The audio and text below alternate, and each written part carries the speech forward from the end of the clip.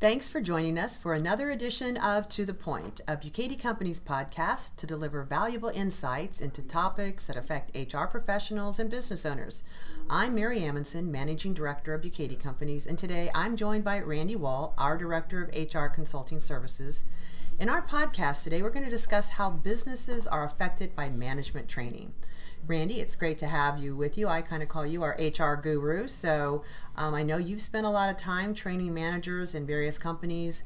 And I bet a lot of companies probably feel, hey, we've got this training thing covered with regard to leadership and management skills. But what would you say to those employers? Well, first of all, Mary, thanks for having me today. You know, Mary, here's what I know. I know that every manager comes to work with a tool belt. And these around this tool belt, they have these tools that they use to do their job.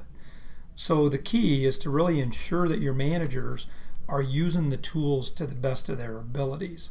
By giving them these tools to improve their leadership and handle tough situations, you're building a culture of success throughout your company, including the employees who look to managers as role models for company behavior. You know, another important aspect is that by preparing your managers to handle complicated and difficult situations, you're lowering the liability and risk for your company. Legal action can come from just one mistake. You know, if an employee leaves and they've had a negative experience with that manager, it's a real possibility they can sue your company.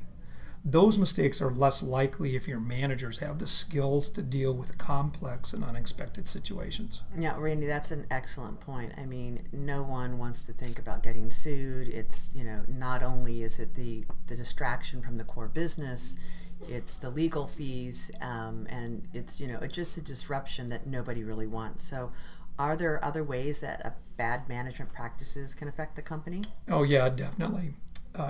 Poor management can impact all areas of your companies.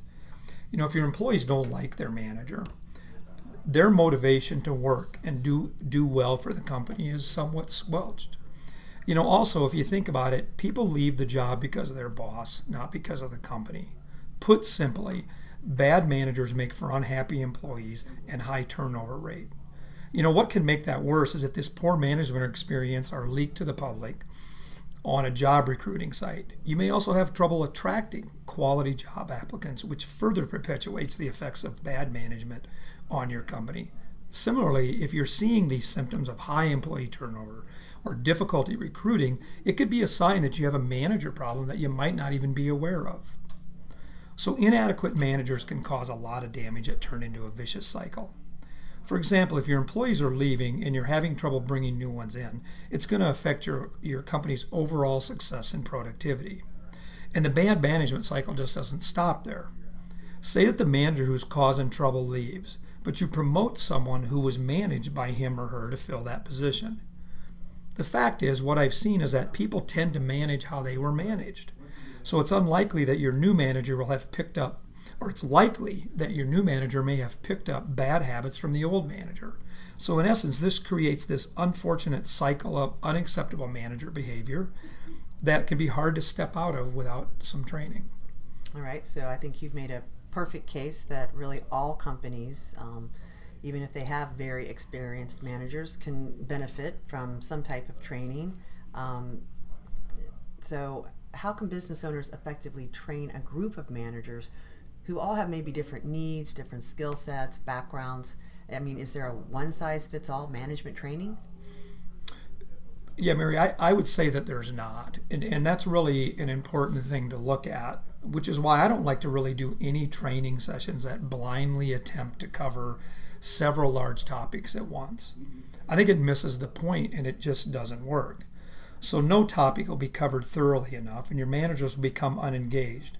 Instead, I recommend distributing or doing what's called a needs assessment first.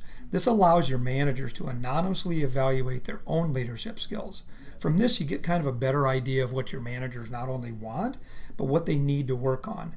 This customization helps target weaknesses and work towards strengthening those areas.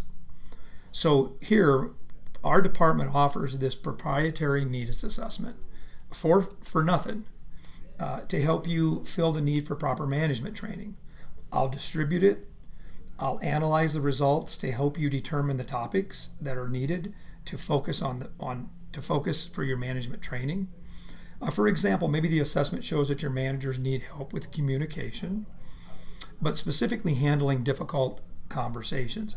I can then present a tailored training session on communication, but really focus it on difficult conversations that fit the needs of your managers, closely aligns with your company's policies and procedures. This assures that you are getting the most training for your money. Yeah, that makes a lot of sense. It sounds like what you're saying is you tell me what you need, managers, in this anonymous needs assessment, or what you think others in the company need, and then you put that together and you come up with an action plan. What kind of skills do you ask about in that needs assessment? Well, the assessment really targets what I would call 8 overarching leadership and management skill sets or topics. From those large scope topics, we can zero in on specific needs that fall within it. So our large scope categories are managing, leading, developing others, communication, developing teams, change management, self-development, and thinking. Each of those categories has several subcategories that we would also examine in order to drill down on the most specific kind of training needed. For example, under managing, we might ask about time management or finances. All right, so I like that you're getting specific on what an organization needs. You know, I've worked in a couple of other companies along my career path, and I would say training is often one of the first things to go under a tight budget constraints. So how do you recommend employers work management training into their budget? Because I think you've made a great case that it's kind of where a lot of problems could stem from, systemic issues. So it's important to do, but if a lot of people who are making those budgetary decisions maybe don't appreciate it, what can they do? Well, honestly, if you think about this, if you compare to the cost of you getting sued, very expensive process, yes, for bad management process, or the cost of high employee turnover. Yep, takes a lot to go out and recruit, retain, put ads out. You've got onboarding time, you've got interviewing time, you've got that learning curve. So yeah, you've made a good point there. And then the cost of what I would call lack of engagement and productivity in your organization. When you think about all that, the cost for training is very minimal. It's interesting that if you go out and look at the research says that companies will spend billions of dollars a year on what I call technical training, but only a small percentage on management training. When you think of the dollars that are spent, that small percentage, what better investment is there than to train your managers who then coach and develop and manage their employees to drive productivity and profitability into your organization? That to me seems like a better return on investment. So anything can happen with training, but they know that they've done everything possible to prevent bad situations. Also, because I know budgeting can be tough and management training is so important, listen, I'm going to offer training at a discounted price for Bukaty clients that will help cut the costs as well. Well, I think that's awesome, Randy. Matter of fact, we might be looking at what kind of additional training we can do here at Bukaty Companies. I really want to thank you for joining us today. I think you've given us some great insights. Real quickly, you just did some kind of training, didn't you, through some kind of training curriculum? Yeah, Mary. Honestly, I just returned from a 4-day seminar under the John Maxwell Leadership Institute, and now I am certified to train 11 different leadership courses that were developed and designed by John Maxwell, who is probably the top leadership guru in the world. He's sold over 33 million copies of his books. He's written 40 books on leadership. I will tell you, this is powerful, powerful material, and we're now going to be able to start offering that in sessions such as lunch and learns or multi-week type training. So I'm very excited. Stay tuned for that. We're going to roll more of that out in the near future. That's awesome. Well, I think when you take a look at it, Randy, good leaders make good employees. and that's where you get good company culture. So great insight. I really thank you for stopping by and to share some of your information. Congrats on completing this recent training session.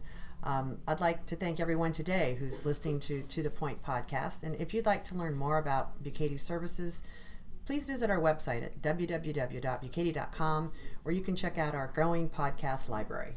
Have a great day.